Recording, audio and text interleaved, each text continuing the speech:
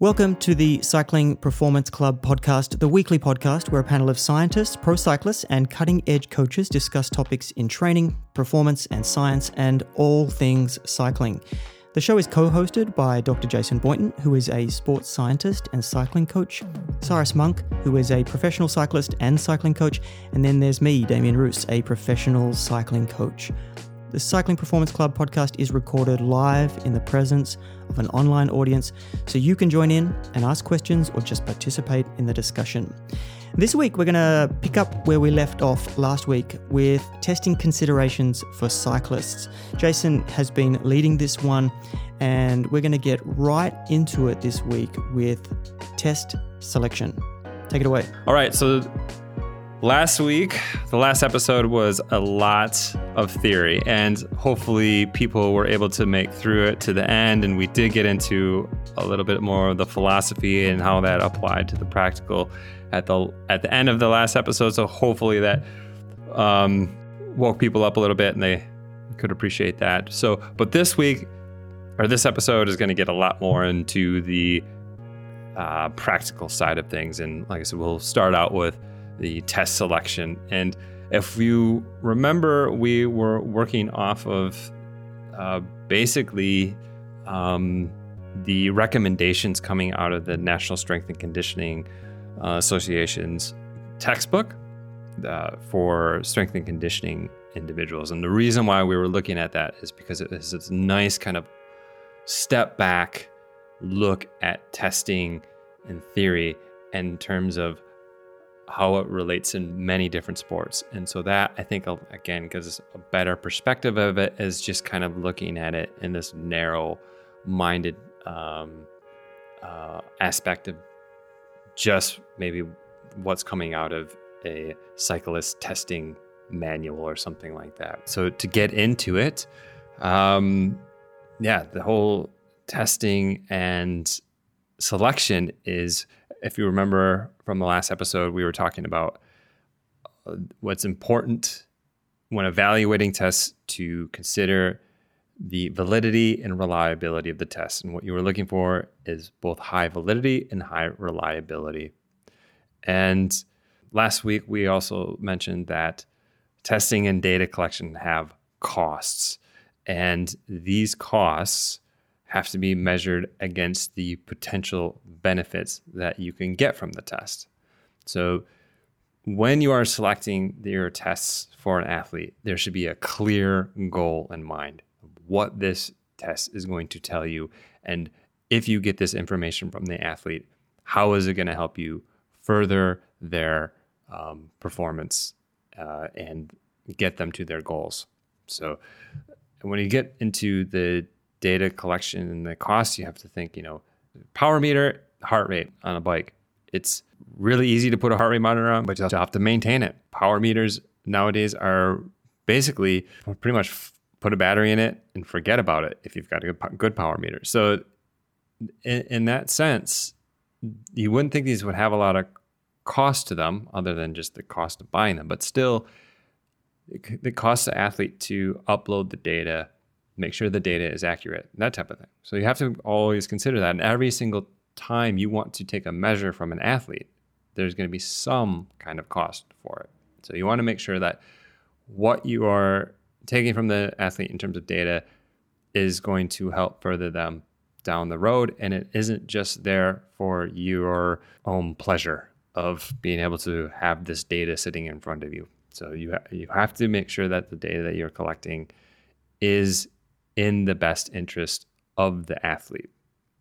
So with that said, do you have any points to that, Cyrus or Damien? I think you and I have different ideas of pleasure. If you just, for your pleasure is getting athletes' data in front of you.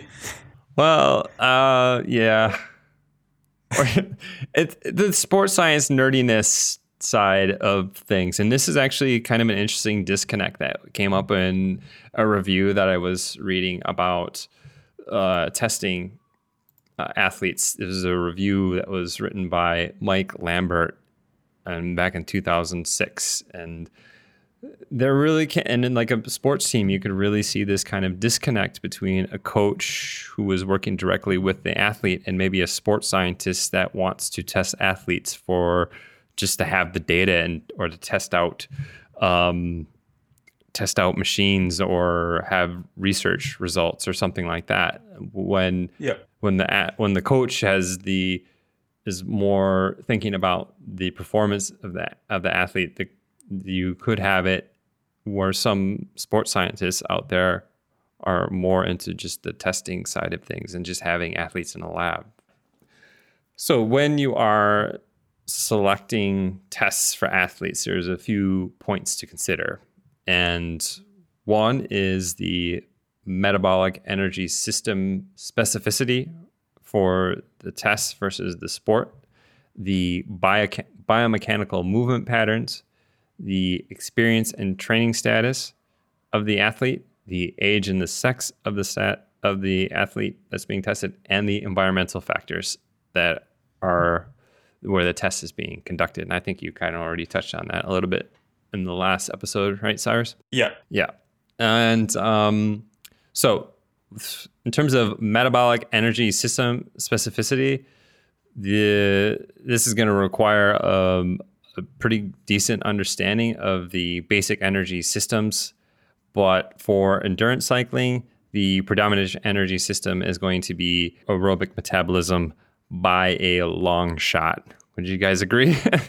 Definitely. But that doesn't necessarily say it will be what makes or breaks the race. So these energy systems and how they work in cycling or on any sport really are pretty easy to understand when the systems are isolated. But when it gets into sport, it's going to get more complicated because they're working together over time. But to get back to cycling and energy systems, most of the tests that are going to describe the potential of the athlete the best and measure their response to training the best are, for the majority of the time, are going to be aerobic tests or tests of the aerobic metabolism. Obviously, there's skills testing and types of things you could do that potentially might have a high reliability and validity when it comes to cycling sport. But in terms of energy systems and cycling, for endurance athletes or endurance cycling, it's going to be mostly around measuring different measures of the aerobic metabolism. So the VO2 max testing, tests of threshold, that type of thing. And then the other thing to consider when choosing your test or deciding on what test to use is the biomechanical movement pattern specificity.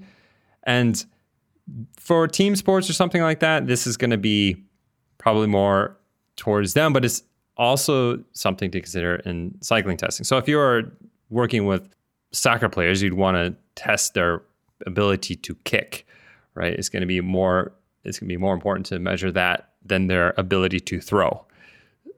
But in cycling, the movement pattern is pretty static. It's moving the legs around in a circular pattern. But within that, I mean, we're just talking about aerobic tests.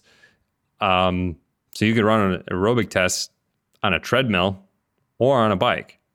But if you're working with cyclists, it's going to be best to do it on a cycling ergometer. And also, if you're going to get into the finer details of the kind of biomechanical movement patterns that are specific to cycling, then you would want to consider, when I do testing in a lab for research with athletes, I actually have them bring their bike into the lab because they're not going to not so they can use their bike, but so that I can get the measurements off the bike and set the cycling erg up properly so that it's a fit that they're familiar with, because that could potentially have an effect on the test results. The other thing to consider... And their own shoes, for sure, if you can. Shoes and pedals. Yep, exactly. Their own shoes, their own pedals. The other thing to consider is, all right, well, if they're testing for a time trial, do we keep them in an upright position or their time trial position when we're testing them? is something to consider there too. I don't have a strong opinion on either way, just more so it's something that should be considered in the individual case. Another thing to be consider with the position or the biomechanical movement pattern specificity is sprint testing. Are you doing it in the saddle, out of the saddle? Are you doing it on a stationary bike? Or are you doing it on a bike that's outside where you can shift the weight of the bike, the center of the mass of the bike back and forth? All things to kind of consider when you're doing... Even step testing and things like, are they allowed to sprint at the end, get out of the saddle? What does that look like? Can they stand up halfway through something that's going to last for 35 minutes or something? So cadence as well, I think, might come under this if during a test, like, because I've seen step tests prescribed as with an ergometer and it's on erg mode, but once the athlete's cadence, like I saw one, forget where I even saw it being implemented, it just said once the athlete's cadence drops below 90, then they're said to have been that's the test done. And I thought, well, some people just prefer riding at 75 cadence when they're doing a steady effort. So that's another factor. Yeah, especially if you have a rider with like longer legs, a more muscular, bigger rider. I've seen some guys in the lab, they just grind. Yeah, right? Exactly. So a test protocol of that cadence would just automatically kind of put that type of rider at a disadvantage. Yeah. You sure it wasn't 60? Because I've used 60 before. No, this one was definitely 90 for a step test, because I remember just seeing it and thinking, well, that's ridiculous, because like me personally, I have a high cadence, but like I know some people would just find riding at 90 at a really comfortable power difficult because they just don't like spinning. So yeah, that's definitely something to factor. I've definitely done tests like this where cadence has been a factor that they've tried to control. Yeah. Yeah. And then another thing to consider is when you're trying to decide what tests you should use with athletes is the experience and training status of the athlete. So that would go into how well they would be able to prepare for the test, the pacing, how experienced are they at pacing the tests, and skill levels and things like that. I think last week we were talking about with our case study with the triathlete. I mentioned, I would really like to get a power profile with this athlete, but I would want to make sure that they knew how to sprint, right? So before I would send them out and do a field test on a road bike. The other thing to kind of consider within this point is an athlete with low training status, similar to the case study last week. So someone either after an injury or some time off the bike or something like that, is this person really ready for testing in terms of maybe not so much a physiological sense, but just in a mental sense? Are they mentally prepared for this? Because in a physiological sense, if you're going to go through all the trouble of testing them and they're on a build and, they're just returning to a fitness that they had not too long ago, they might respond really, really quickly to the training, and you might just be able to avoid that test if you can kind of finagle some things. The other one that's just popping out there is just making sure you're accounting for the athlete improving at the test itself. Yep. And this is why every study or every well-designed study we see has a control group. Because if they're doing repeat graded exercise tests, often the control group will also improve, even if they're not subject to any difference in intervention or they're not changing anything about their lifestyle. They simply get better at the test. So it's an important thing to factor in with an athlete. If you give them this step test or ramp test for the first time and give it to them a week later, they're likely to get to perform better just because they're more familiar with the test. Yep. And that's actually mentioned in this text by the National Strength and Conditioning Association. But it's a pertinent point to mention here, Cyrus, definitely. Moving on to the other things to consider would be age and sex. And we talked a little bit about, the tests that you would give to a junior versus the test you would give to an adult cyclist. The attention span of a young cyclist is not going to be as long as, say, an adult or late teens rider. So that's definitely something to consider there. And also just the validity of the fact that juniors aren't doing 40-kilometer time trials or any races that go for an hour or more. So especially the young age juniors. So yeah, whether it's even necessary to actually do that test. Exactly. Really good point. And then also sex differences. So male versus females. And one of the example that came to mind for this, and in terms of field testing, I don't know if there's a whole lot of differences, but in terms of lab testing, I would say, yeah, because you have to, the sex differences come into play when you're considering the graded exercise test protocols and say like VO2 max testing. So with women, you would typically start them at a lower intensity, lower wattage, and then you might actually increase the steps the same or slightly less. And the reason why there is that sex difference is just because of the power differences between males and females. And it's important when you do a steps test that the athlete hits exertional failure within a certain window of time. Because if they get too far out, then they might have depleted glycogen stores and they might not reach a proper VO2 max. And if they reach failure too soon, they might not reach a proper VO2 max. So this is why, generally speaking, they would see differences in the graded exercise tests for males and females.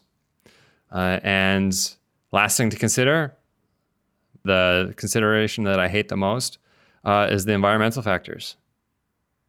Oh, come on. There wasn't even a chuckle on that, guys. Come on. I was Thanks, Dr. Jason. okay. Where you're going to go there. Anyways, so yes, things to consider with environmental factors in testing would be if you're indoors, you hope things would be around that room temperature or cooler. If you can get it there, you just want to make sure it's consistent. But outdoors, when you're field testing, the weather might not agree with you. So there's things to consider here would be high environmental temperature, high humidity, low convection, hypoxia, especially with altitude, any kind of altitude that's over 580 meters. All of these things can negatively affect physiological responses and the subsequent power output that the cyclist is performing in the test. So I guess I put a little asterisk here about low convection. Low convection, what does that mean? And why does that matter? So if you think about it, cyclists, for the most part, are moving pretty fast. It's like an unnatural speed for humans to be exercising at. And that allows a lot of convection. So there's not only kind of with cycling the advantage, the mechanical advantage that comes from the bike, but there's also kind of a thermoregulatory advantage for the added convection that allows for additional cooling, which can lead to a better performance. And so you might, the one disadvantage of doing it in a lab, if you don't have a proper fan, is that you can get this kind of thermal stress on the body, which could be detrimental to performance. So it's something to definitely consider is how much wind you have. And this could actually be maybe a factor as well if you're doing your test on a really steep hill. Steep hill, hot day, high humidity. You're basically just sitting in your own kind of heat bubble at that point. But conversely, something else to consider, well, I think a lot of people realize that these environmental factors can have a negative effect on their physiological responses and their power output. But interestingly, high heat and being at altitude means there's a decrease in air density, which means air density, not error.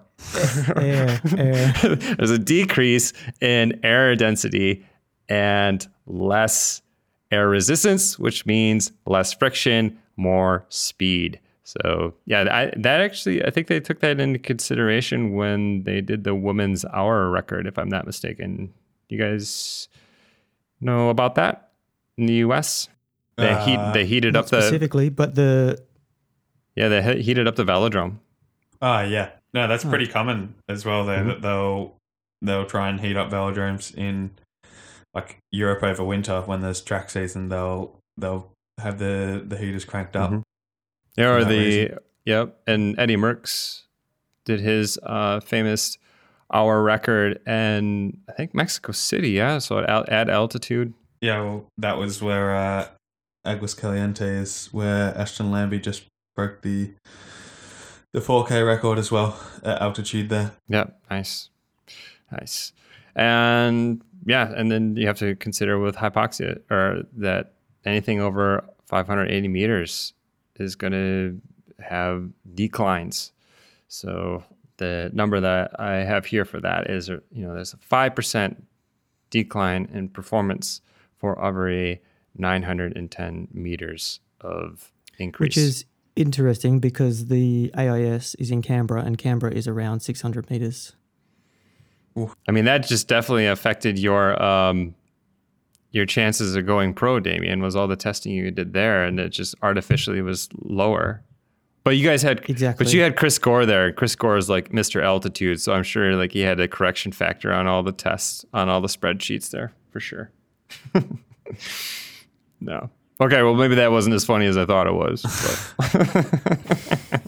But. Canberra's nice. Thanks, Dr. Jason. Canberra's nice and cold always there, so you wouldn't have to worry about the heat at least.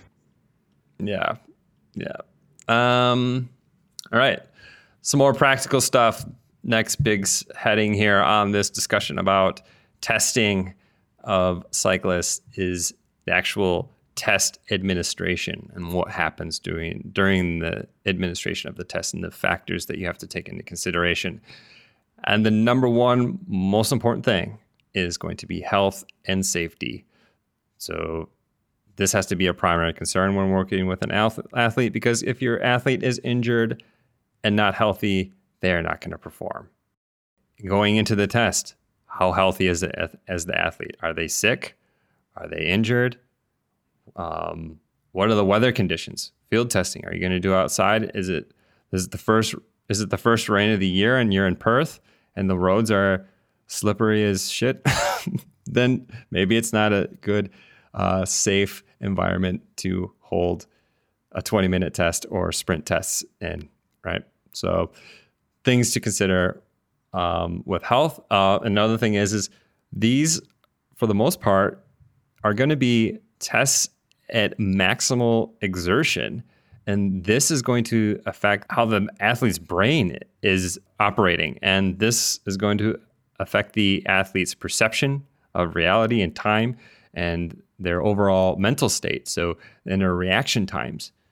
So there's another thing to kind of consider. So for Damien and all of us here as coaches with athletes that are performing field tests, we should be having that conversation of, do you have a safe road to do this on? Not only a road that doesn't have stoplights and stop signs in it, but is this road going to have a lot of traffic?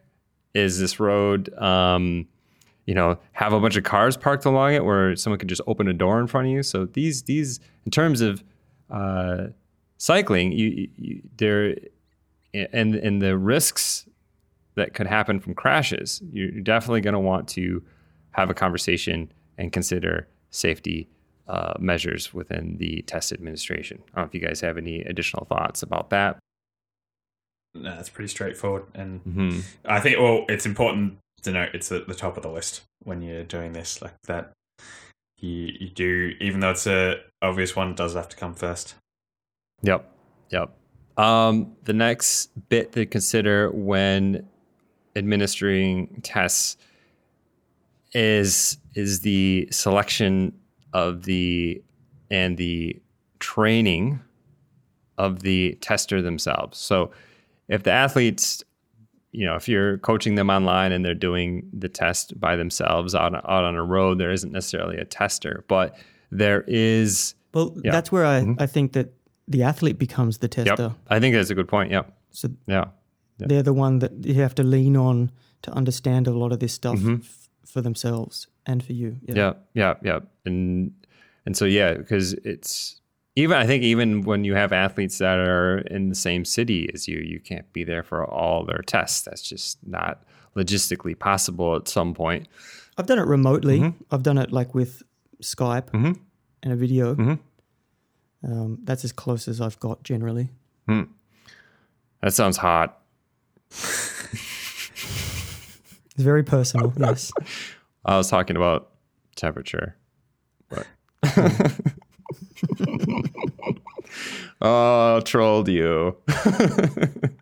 Anyways, so this gets into just my experience in working in a lab pretty quickly. If you're testing someone in a lab, you should really be thinking about like this is a cherished experience that you are having here. This is something that is a lot of people would like to be doing this. So the tester should be focused on the athlete. They should be encouraging the athlete. They should be a good reference for the athlete. They should have a knowledge of what the test is. They should be able to convey the importance of the test and the protocol of the test to the athlete effectively. Control the energy of the room, I think, is important. Yeah. I think it sets the stage for what the result will be if the energy is positive and people are willing to cheer you on, even though you think that it's a low number. Yeah. And I have it in here somewhere, but man, if you're in an athlete, if you're in a testing session with an athlete, and I can't say I've never done this, but don't pull your phone out. Don't pull your phone out. Don't get on your laptop. If you're the tester, you're there with the athlete. They're your focus. You're either looking at them or the data that's showing up on the screen in front of you. And this is where I'm almost like, if you need your phone for like stopwatches or anything like that, just get a stopwatch. Just stay away from, if you're using it for reference material or anything like that, like just try to get some other way to get that material in front of you as opposed to your phone. Because even if you're all you're looking at the phone for is things that is in context of the test, it just doesn't, I just don't think sends a very professional message to the athlete. And this being said, I'm not going to say I've never looked at my phone during a test. I'm just getting on my soapbox right now and hopefully conveying that little bit of professionalism to all the people out there that might be testing individuals in the future. I got a random question. Cheerleading. Yeah, that's a good one. Is it something that is encouraged? Like it's something that's calculated when setting up a test in a study or whatever? Or is it something, that you may not do sometimes? Like every test I've done in a lab, I've had the people, screaming at me, finish strong, all this stuff. And I've always thought about, is that standard practice? Because it doesn't feel like it's very specific to being in a race because you're the one doing the work. And I almost feel, Cyrus, you were talking about how you got these massive numbers over this last race that you were in, right? And I was thinking about that in the context of this conversation. And I was remembering, there was races that I was in that I saw my best 5 minutes ever, like higher than testing numbers, right? And I've seen normalized powers that were higher than numbers ever been tested at, like 20-minute normalized powers that were in group rides, right?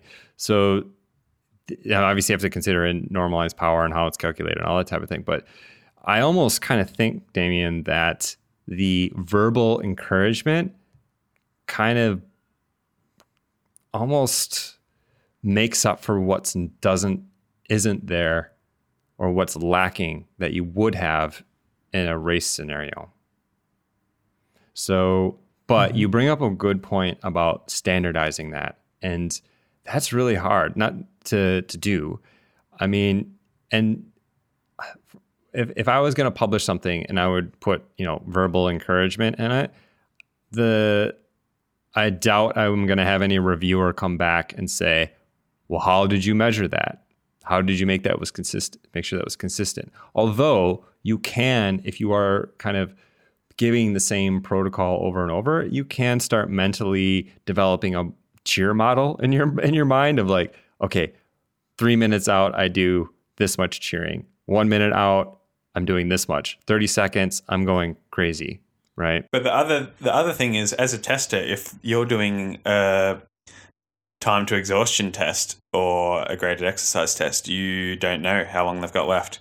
So you can get cheer fatigue as well if someone's way overperforming. I guess if you've tested them before, you have a rough idea. But well, I guess you can probably yeah.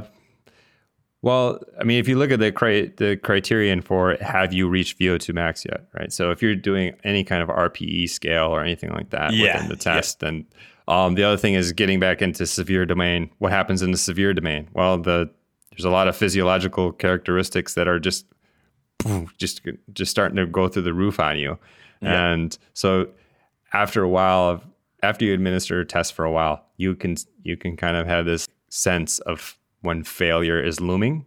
Yeah. But on the inverse of that, man, it used to drive it just, almost when you have that sixth sense about something and then it doesn't come, like when you have people that quit and you're like, hold on, no way. And then it puts you in a really weird spot because it gets back into that, your role as a tester and assisting the athlete, and then also being this person that's scientifically minded. And you're like, hold on, that test was bullshit. But you don't say that to the athlete, right? And again, coming back to this selection of the tester comes down to the rapport that they have with the athlete. There's just certain things in Australia. There's a lot of banter and there's a lot of sarcasm and there's a lot of shit talking, but you have to be careful about how you do that when you're testing an athlete. You're like, oh mate, you're not gonna do shit today. Well, that might have been funny before a race. That might have been funny any other time. But man, that might have not been the right time when they're nervous about a test, right?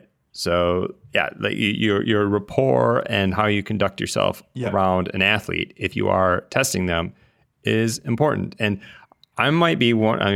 I'm not super professional, but when it comes to testing athletes, is something I put that hat on. And sometimes I might get, if we're in a training study and things are a little bit more laid back, we'll sit back and BS a little bit. But when it's testing day, everyone should be pretty serious, and that gets into the cost of it and not wanting to retest and all. And that's a conversation that comes up here down the road. It does seem like there's a stark contrast between lab tests and then just a test at home on your own on the trainer. Mm-hmm. Like there's two very different things. Mm-hmm. Because if you're testing on your own, the environment, just the encouragement, music, whatever, like it can be very, very different. So these things stand out to me as being totally different. Yeah. And that's something to consider too, is that sometimes you're going to be able to get the athlete to the lab to do that testing session, and it's going to be a great experience for them, and hopefully everything's going to be very accurate. And then sometimes you need a test, and they're stuck in an apartment on a trainer with a window open to help cool them off. And if the results aren't what you necessarily would expect to see, again, it comes back to that conversation that we had in the last episode about how important or the story is over the individual test, the overarching story and what all the other evidence is saying for the athlete. So, but another thing to consider when you're administering tests is data collection. So this gets into the accuracy of the devices, calibration, and zeroing of the devices, which I should probably mention really quick here. When you're quote unquote calibrating your cork, maybe by pedaling backwards, it's not really calibrating. That's more like zeroing.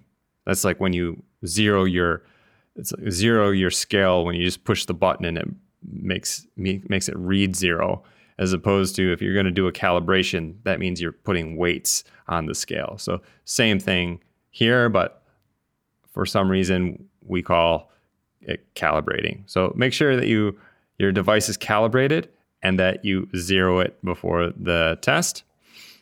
And then also you want to make sure that if you're using forms or data collection, like in a lab setting, that those forms are standardized and you have spaces for all of the data that you would need to write down and enter for the athlete over the course of the test. If you're looking at RPE or blood lactate levels, I used to collect things on a spreadsheet, but I would also have a form set up that I would be writing everything down. And this gets into an important idea with testing is data redundancy.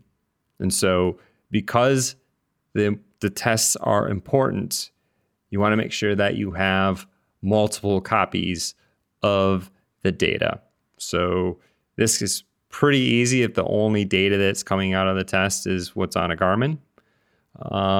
But if you're writing things down, I used to take pictures of the forms and store them in a folder, and used to take files and make multiple copies of them, or test files that come off of graded exercise tests and things like that. So these are once in a lifetime occurrences, and you want to make sure that you don't lose them.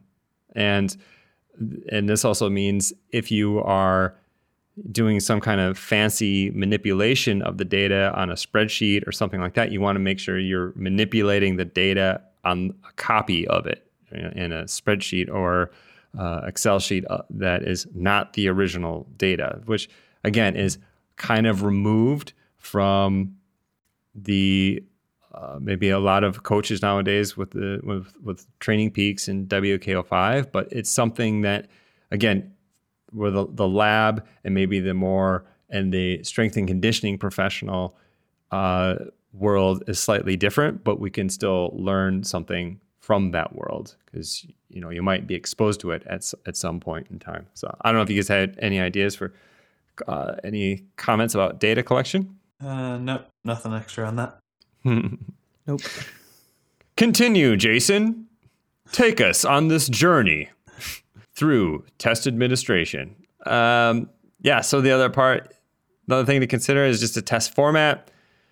Again, professionalism, making sure that the testing session is well organized. This can be said for even if you're setting up sessions in your Training Peaks account and it's electronic, just make sure that the description of what needs to happen is clear. This is something that I was thinking about this. I was like, I should go back and do this.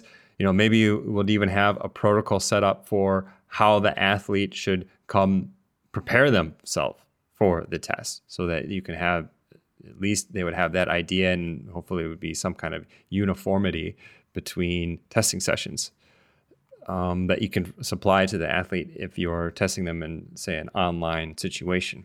The other thing to consider with testing administration is basically the testing batteries and multiple testing sessions, and then the sequence of this test. And we talked a little bit about that. Yeah, this is one a topic, just the sequence of tests that I often have to think about, because with each new athlete, obviously, there's you want to get some testing done, and that's predominantly something that happens with most athletes, especially if they haven't worked with a coach before and haven't got any recent tests, and you have to sort of be thinking about which order to do those in. I'll let you outline it here, and then I've got some questions on this one. Mm-hmm. Yeah, definitely.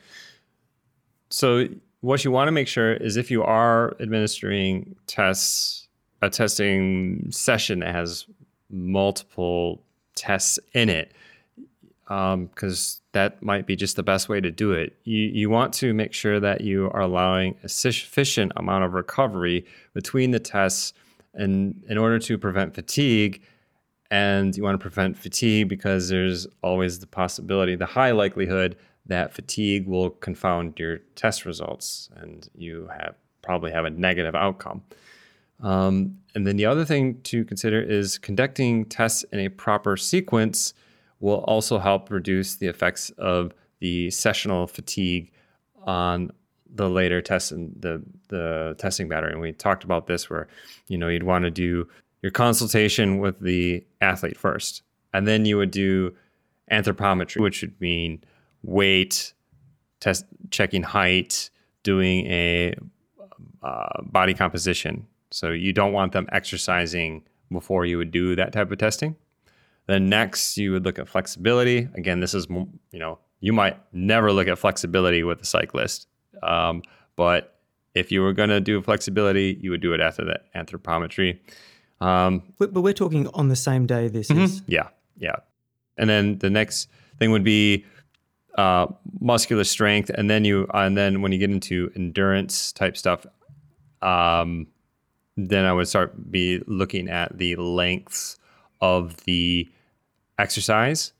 So, very short exercise is going to have different bioenergetic energy costs, and they are going to deplete in the athlete different. So this is why I would do a 5-second sprint before I would do a 5-minute all out or a 20-minute test. And this is how I think things are prescribed in the Sufferfest, if I'm not mistaken. So yes, the order of the power test is important. And this is why you'll see tests set up that way. Although I've seen tests set up differently, but there is a test that looks at, sprint ability after stochastic exercise. So you would do the stochastic exercise and then do the sprint after that, because you want to look at what your sprint ability is in a quasi fatigued or fatigue state. Yeah, I think so. My question there was going to be just how, when there are instances, I'll prescribe, just for context, my things I try to get from a new athlete is a 5-second, a 1 minute, a 5 minute, and a 20 minute. And obviously, if you do all of those in the same session, whichever order, the last few are going to be a bit of a low estimate of what the athlete's actual potential is. But one that's a bit more standardized now is what the Zwift testing involves. And I thought, seeing as we have a successful coach of an athlete in winning the Zwift Academy, it's an important thing because the testing for them, they're required now to do, I forget the exact intervals, I think it's 15-second sprint, a 1 minute, a 4 minute, a 7 minute, and a 12 minute, or something. Maybe there's not the 1 minute in there. Maybe I think it's 15-second, a 4, a 7, and a 12. But both outside and on the trainer. Does that sound familiar to you, Damien? Never heard it at all. Did you? I thought they were doing just ramp tests. Yeah, I'm not sure. Sounds very critical power-ish to me. Yeah, maybe this testing, it might not be for the Zwift Academy, it might be for the Premier League, which is obviously Zwift has to test a lot of these things to make sure people aren't cheating. But these athletes are required to do those 4 tests. I think it's 15-second, a 4, a 7, and a 12, outside and inside. So that's a total of 8 tests. And obviously you can't do those 8 tests in the one day, but you don't want to waste 8 days and more with recovery in between. So it is important in this case for whoever is prescribing the testing to have that background knowledge of sports science to be able to order these in a way where you can group some together on certain days and structure it so that you can actually fit in all of this testing without sacrificing 2 weeks of training entirely. Mm-hmm. Exactly. Yeah, it must be for Zwift Power, or one of those things to make sure that the person's legit. The only little tidbit I can say from the Zwift Academy is in the finals week, the first thing they did was a ramp test. Yeah. And they actually set the FTP 20 watts lower than where we had it in training leading up to that point. So the rest of the week after that for any workouts was much lower than where he was sitting for FTP, which I thought was interesting because I do believe it would give you an advantage, a big advantage. Yeah. But that's irrelevant to what we're talking about. But I think I do a similar thing. If a new athlete start of the year after a break or whatever, try and do some baseline tests over multiple days. Yep. And it is this thing when it's not so important, so not such an important time for overall training, so you can sacrifice a bit of volume or whatever just so you get these baseline tests down. Because there's no other time that I will really do this. I have now a 2-day protocol that I will roll out sort of coming towards the end of any type of aerobic stuff. And I'm actually putting athletes a little fatigued into that. Yeah. So I'm not freshening them up entirely. So we get a realistic number and we don't go into build blocks with any numbers that are just so crazy high that you're not going to hit them. Yeah, and I think that's an important thing. I'm not sure if it'll come up again, but the fact that athletes are always, any test they want to see a PB.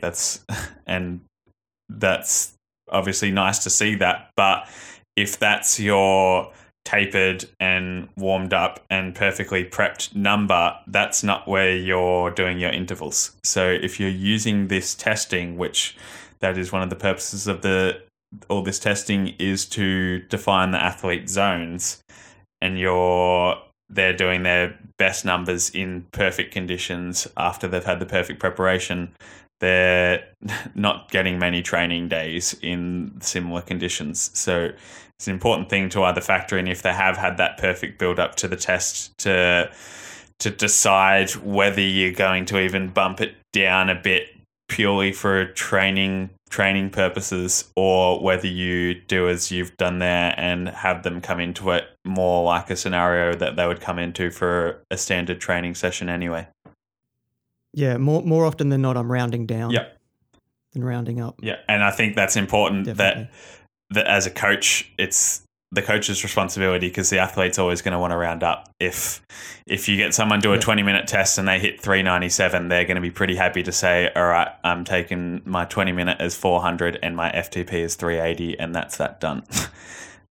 Whereas, as a coach, it is a difficult thing, again, to say to the athlete, look, we're not actually going to put your FTP in as 300 because I don't think you're going to be able to ride to that in the sessions that we're doing. It's not what an athlete wants to hear, but long term, it's going to be a bit nicer for them not having to overreach in every training session.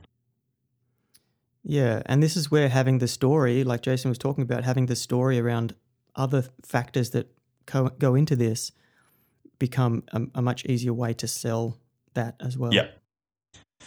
Is this a bad time to say? Is this a bad time to say I would do that completely differently? How would you do it? So I actually do like to see. I actually do put some effort into having the athlete fresh and ready. And actually, the next thing we'll be talking about is preparing athletes for tests. And I hope that's probably the most important thing, hopefully, for the athletes that are listening to fully digest. But I don't know, because the problem is that there's already going to be a lot of variability that's introduced with the tests, i.e. error. And I think, so when an athlete comes into a test, it's how fatigued are they? And I guess you could make the same argument when you say, well, how fresh is the person? But if they're not fatigued, I think it takes some of that air out of it. And so from my standpoint, I wouldn't want to throw the baby out with the bathwater. I'd be looking a little bit more at, all right, I want this test in an ideal condition. How do I build my training around it so that a test in an ideal condition doesn't, how do I say, not threaten, but mess with my athlete's head in their training, right? Yeah, and I think I can see where you're coming from and so I don't think there's a right or wrong way to do it, because you guys have traveled down this rabbit hole your way, and I'm traveling down this rabbit hole my way, and there's probably advantages and disadvantages to both of it and both of them. And for me, it just comes down to, and we've discussed this too, is putting probably a less emphasis on zones. And I think there might be some day where I get back to putting more emphasis on zones when I find a better system for determining training zones real time. I'm not super happy with what Power offers. And maybe heart rate's a little bit better, but I mean, I don't want to get down this too much, but yeah, so you guys have kind of come to your realization that way, and I've come to mine this way. And it gets back to that thing that I was trying to express with Damien in the last episode, where you're like, well, what's the take home here? Well, how do we determine how all this theory works out? And it comes down to, well, does your process lead to athletes that improve, does your process improve athletes' performance? And sometimes, as much as that is a logical fallacy in a sense, sometimes that's all you can really gauge success on, is for your methodology, is the outcome of the athletes. And you could probably artificially overstate the ability of your methodology if you have some really successful athletes and they have really great results, or if you start with people who are very untrained and you move them into very successful athletes. But at the end of the day, I would have my system and I have my looks at it. And some, there's definitely people out there that are smarter and more versed in certain aspects of endurance training than me. I could have someone come along and after listening to the podcast and say, well, that was not really a great way to do it because this and this. And I'd be like, oh, wow, you're really right. You're right. Right. So it gets into a little bit more of a conversation about the whole just a theory and practice behind training. But it's an interesting conversation to have nonetheless, because at the end of the day, testing has to inform your direction on your training. And it would be silly to kind of like set up a scientific experiment and try to figure out which approach was better between what you guys do and what I do, right? Yep.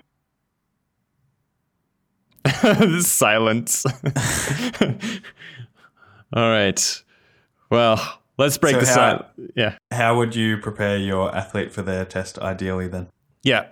Good question. So, yeah, well, ideally, I have to say, I think of any of my athletes that are listening right now versus people that have worked in the lab. Like when you work in a lab and do research, you are basically forced by an ethics committee to tell the person that's coming in everything that they needed to know about the testing session. And so that's really nice to have. But at the end of the day, I would say in my practice, it's probably not as standardized as what happens in the lab, for better or for worse.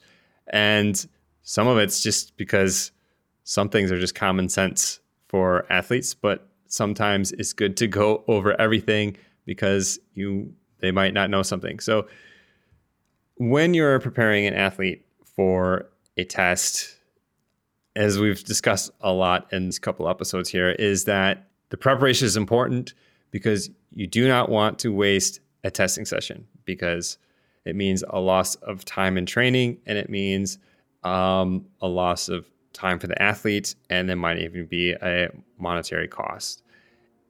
But there's a little bit of a trade-off there, so that because the test is important and you realize it's important, then there's the potential that it's stressful for the athletes. So it's something also to consider coming into a test, is that you kind of monitor their stress and you have some kind of out for them and some kind of explanation of like, oh, if you don't get this test, it's not the end of the world. So getting into the preparation, the athlete should be aware of the date and hopefully the time and the purpose of the test prior to the session. That makes sense. You don't want to necessarily spring a test on an athlete, because preparation for a test could be a couple days worth of work. Like for example, you don't necessarily want to do strenuous exercise other than maybe some leg primers or whatever before a test.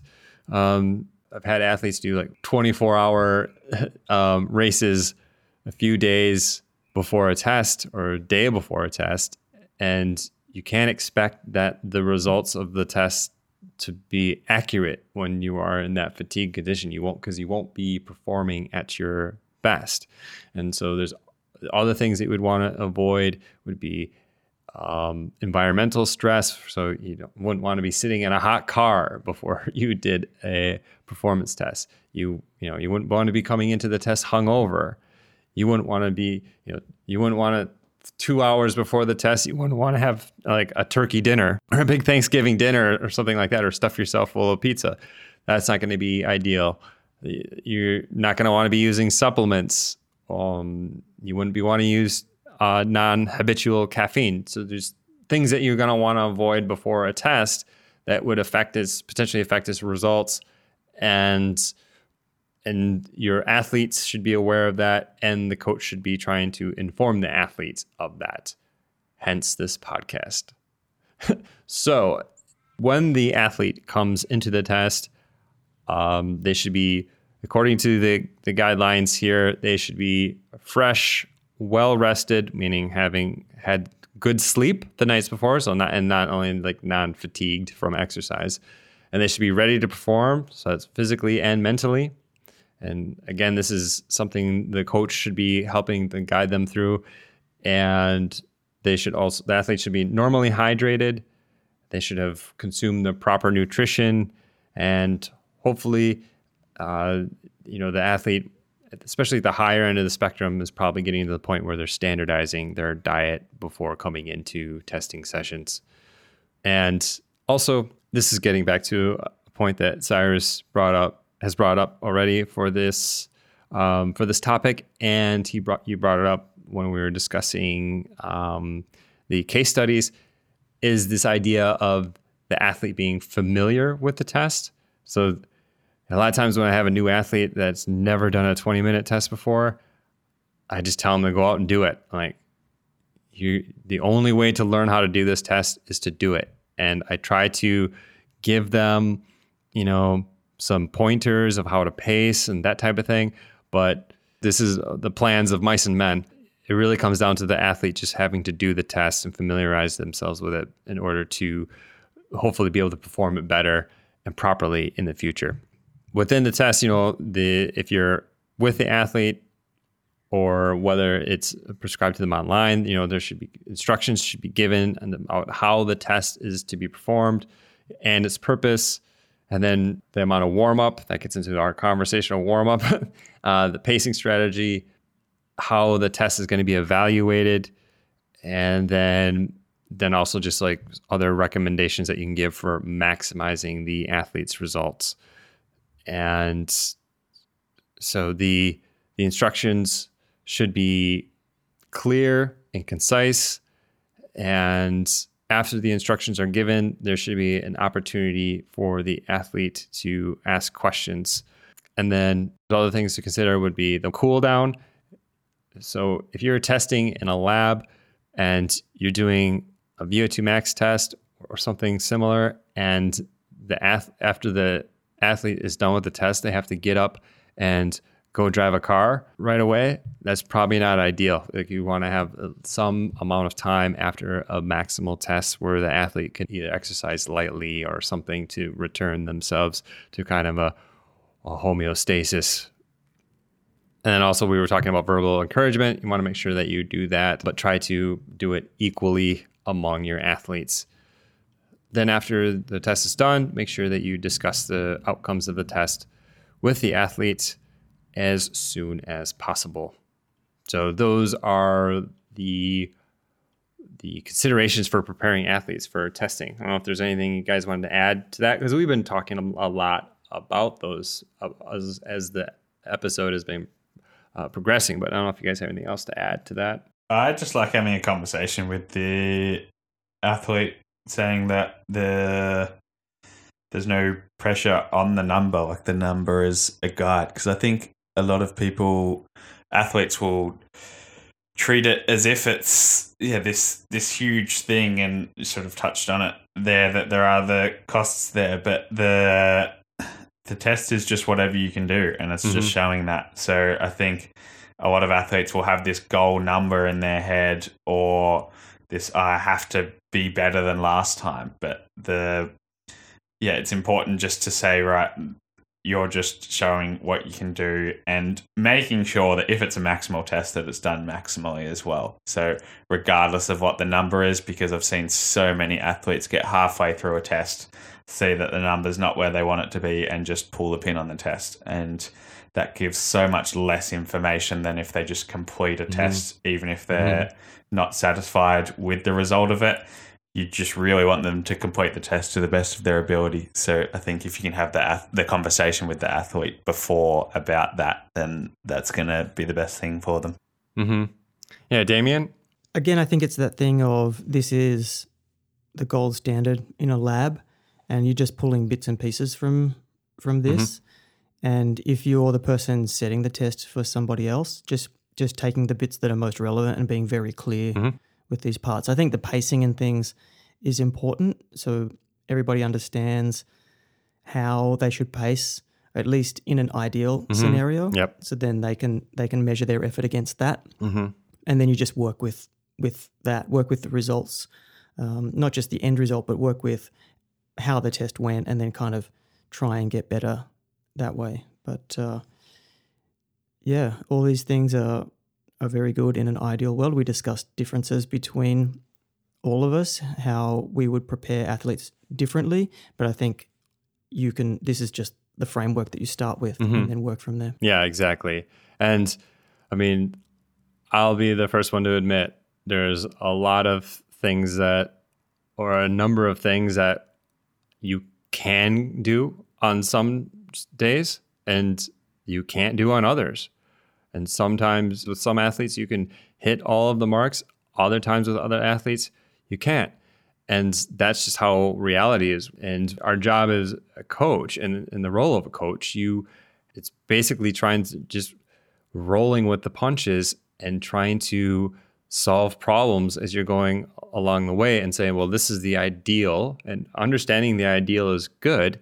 And then realizing how maybe far or close you are from the ideal, and then considering that when you're looking at the results, and using those results to guide the athlete's training. I think a big part of this is having a very good understanding of the athlete, how they respond to certain stresses, how they respond to testing in general, and working within that. So instead of having the standard format of, I test every whatever weeks, like sometimes you need to frame it up differently. So you're not strictly doing a test, you're doing a max effort or whatever it is, to kind of make sure that you're adjusting the strategy to get the best out of the athlete based on who they are and how they respond. I think that's the art of coaching, and it's very important to know individually the way that someone will approach this, so you can then make those adjustments yourself. Yeah, for sure. And I think I'll bounce it off you guys. Is this about the test representing reality versus how the test impacts the athlete? And it's important for us to understand the reality of the situation as best as we can, right? So we, as the coach, should not be ignoring a bad test. Like, we would put that into our understanding of reality and how we are going to move this athlete forward. However, I kind of wonder, like, how much does the test really have to weigh on the athlete's reality if it's a bad test? And I kind of wonder if having the coach there can be kind of this alleviation of a bad test, or like, you know what? I will tell my athletes, don't worry about it. Because all it really matters is that I understand the reality of the situation. And if I understand the reality of the situation and I can guide them, question to you guys, is it really important for that reality to be weighing on them 100%? Like, they should realize that, yeah, the test was bad. And yeah, they should, if there was things that were going on, that should incentivize them to improve it. But if it's a bad test and we have no way we just can't figure out any real reason why that test has happened badly, or maybe if the training is down and there's a bad test, I don't know how advantageous it is for the athlete to have that reality sitting with them. What are your guys' thoughts? Yeah, my thing, if an athlete has a bad test, is to immediately just say, well, it wasn't a race. So, and it's really good. That's a really good response, Cyrus. Yeah, absolutely. No one else cares. No one else even knows that you did the test. So we're not training to be good for tests. We're training to be good for races. That's the conversation I will usually have with an athlete, and that's what works for me. If I do a bad test, I go, well, lucky that there's no finish lines in the laboratory is the saying that we always use. But yeah, that's where I would go with an athlete if they do underperform in a test. Yeah. Damien, do you have thoughts? I lean on the side of how important is the test to the athlete's confidence in their performance outside of testing. Because if you have an athlete that, Cyrus has said this many times, the ones that really want to get the good number, the best number every time they do a test, and they're really impacted by that. You have to work really hard to tell a story outside of that as to why it's not so important, and you can still perform under pressure when it really counts. But I do see that in many ways you don't want the test to be that, but sometimes it just is. It is this thing that is going to sometimes lower the confidence in themselves. So you just have to work really hard to. And that's why I'm super cautious of putting tests close to races for that reason. Because if you have a test a week out from a race and an athlete, goes a lot worse than expected, or can't complete the test, or is, even if it's they're doing a good number, but they know that in this, say they're preparing for a time trial, and they know in the time trial to get a medal at national championships, for example, they're going to have to average 380 watts for half an hour, and they do a 20-minute test and they do 370 watts, and in their head then they're thinking, I can't get a podium in this race. That's it. That's done. And like, you have to be, I think, really cautious of when you're setting these tests, because that kind of thing is gonna really impact a rider's confidence and also what they think of their own ability to get a result in the actual goal, which is obviously the race or the event that they're targeting.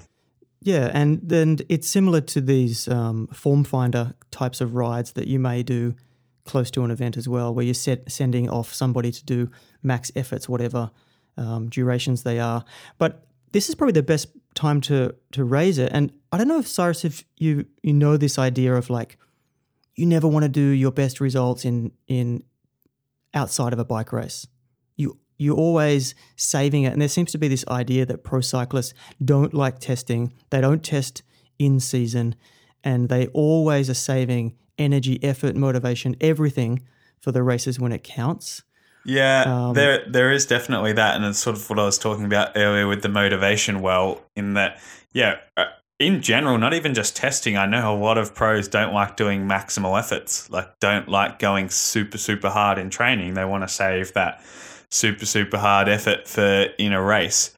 But I think you would still find the majority of people have done their best 20 minutes in a 20-minute test, just because you're preparing. Pacing. Yeah, you're pacing well for it. You're preparing well for it. Maybe they might do. I think a lot of cases you would find that they're doing those maybe in an uphill time trial in a race scenario like that. Would probably be their best ever, because then they've got the added motivation of this is also a race. But the majority, I know mine personally, my best 5 minutes and my best 20 minutes, even though I was, best for the year was the other day in Norway, and I had done those kind of tests this year, but coming off a break, like starting training, I had done those tests knowing that they wouldn't be good. And I think a bit of athlete experience comes into that, just being prepared to see numbers that you're not happy with in a test and being okay with that. But yeah, this was coming off my break last year. I'd done 3 weeks of riding at the start of the season, thought right now I'll do some tests so I can decide where I'm going to do my efforts at. And then, those were my PBs still up until this race last week, where I was exceeding those. But still, my best results ever are tests that I've done when I know I'm in good form and done all the preparation for them, in terms of just having a day or two easy before and then caffeinating up for them. Being properly prepared, properly paced, and they're still the best numbers. And I know most athletes I've spoken with is the same. They'll do their best numbers in a test scenario still. Or after you ride 120 TSS every single day for 6 weeks. Yeah. That's the best. Yeah, that was definitely, if I had have done a test straight after that, I don't think I would have had the nicest results. But I think the majority, it's a pacing thing, and in race scenarios, you rarely have a hill that's exactly 20 minutes long that you're doing that kind of effort for as well. Is another factor. One thing that I just want to touch on real quick about what to do when, as a coach, when your athlete has the less than stellar results or what was going to be expected. I think it's an interesting conversation, just in the sense that, like, your job as a coach is to be an advocate for this athlete's performance, right? An advocate for the athlete. And as the coach, your ability to improve their performance and advocate for them is going to be improved the better you understand reality. But there's this conflict there where, if your athlete is understanding reality completely, then that might reduce their ability to progress. And so in the case of a bad test with the athlete, you might, as the coach, there's that conflict of, I need to understand reality, and it's important to understand reality as it is, to my best of my ability. But at the same time, my athlete doesn't need to understand reality, because understanding reality right now, if this is reality, is not going to help them progress. Yeah. So again, that's getting into like underlying theory and kind of epistemology of the situation. But Cyrus, you nailed it when you're like, it's not a race. I went on a big tangent to basically describe the outcome of something that could really help settle an athlete's nerves. Yeah. And just saying, don't worry about it. It's not a race. And that is going to be immeasurable, and its benefits of how you frame that for the athlete. Yeah.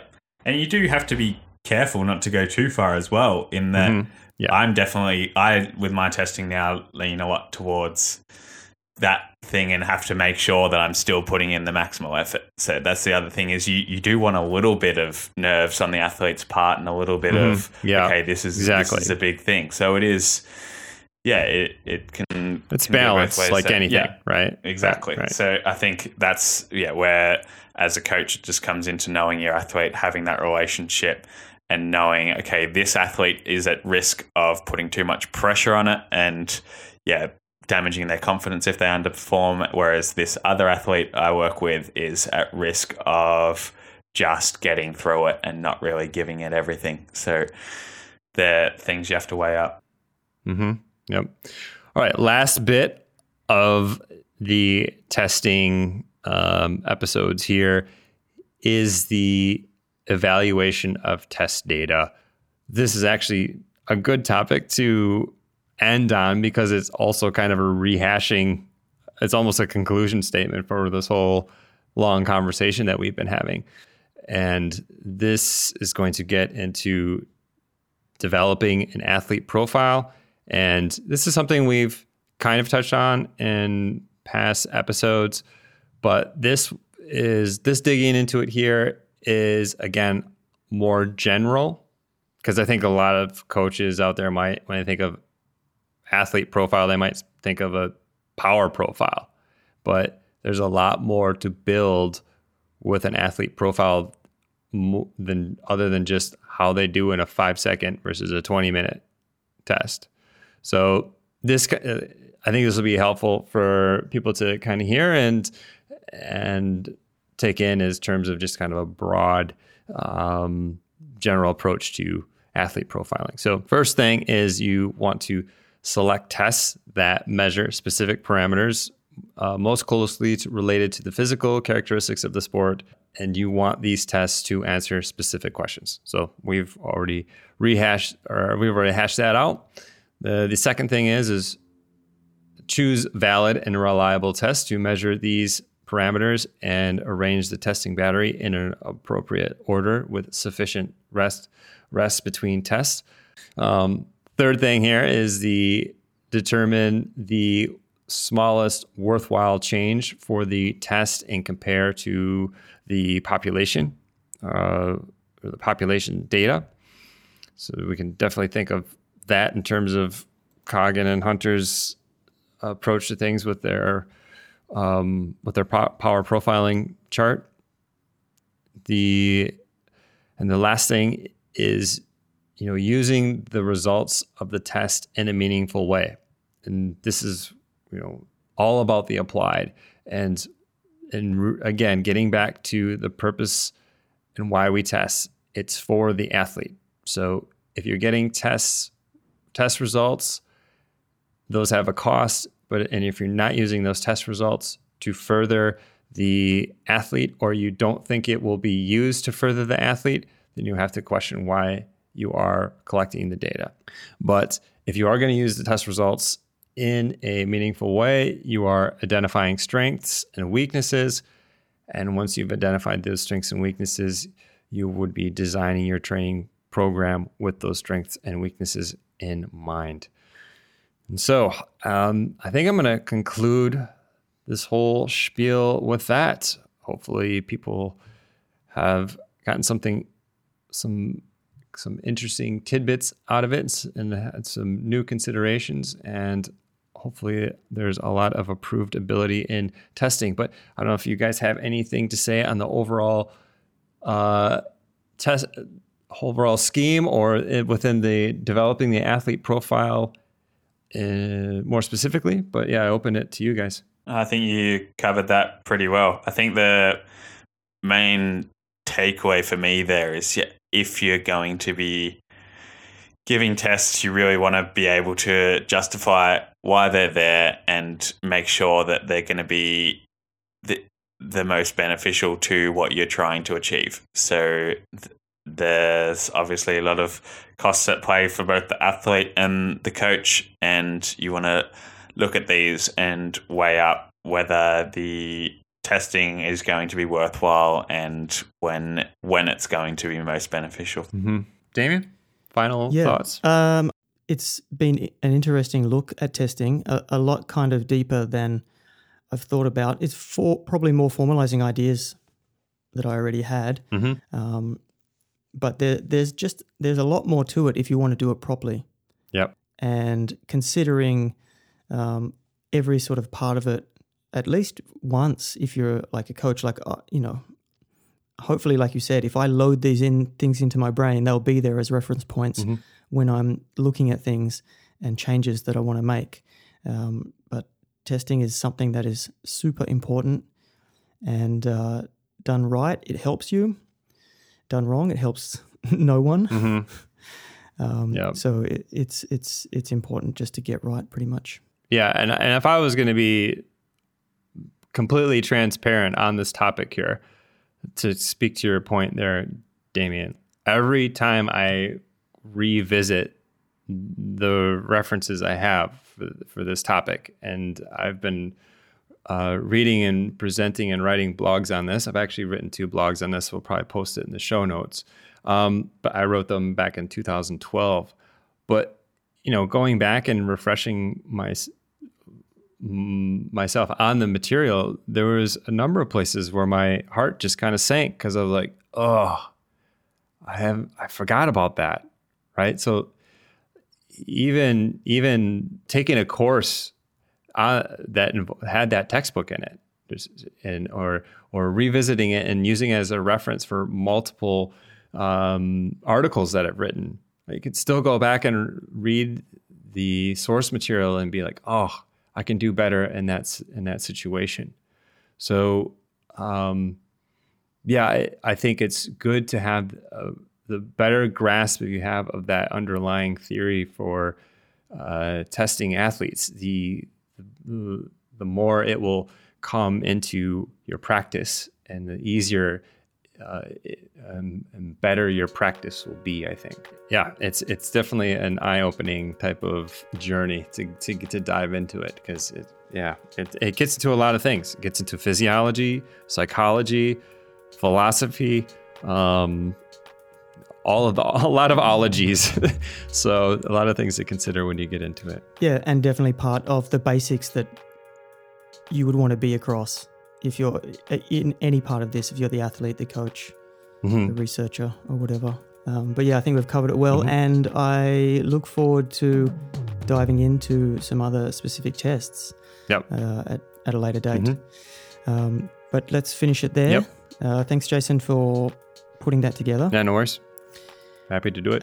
Thanks, Cyrus, for your comments. No problems. Let's just wrap it up here. If you want to find out when we release episodes and when the weekly call is scheduled, you can do that by following our Twitter or Instagram accounts. On Twitter, we're Cycling Club Pod, and on Instagram, we're Cycling Performance Club. But that's all we have this week. Thank you very much, and goodbye. Yep. Good one, guys. See ya. Yep.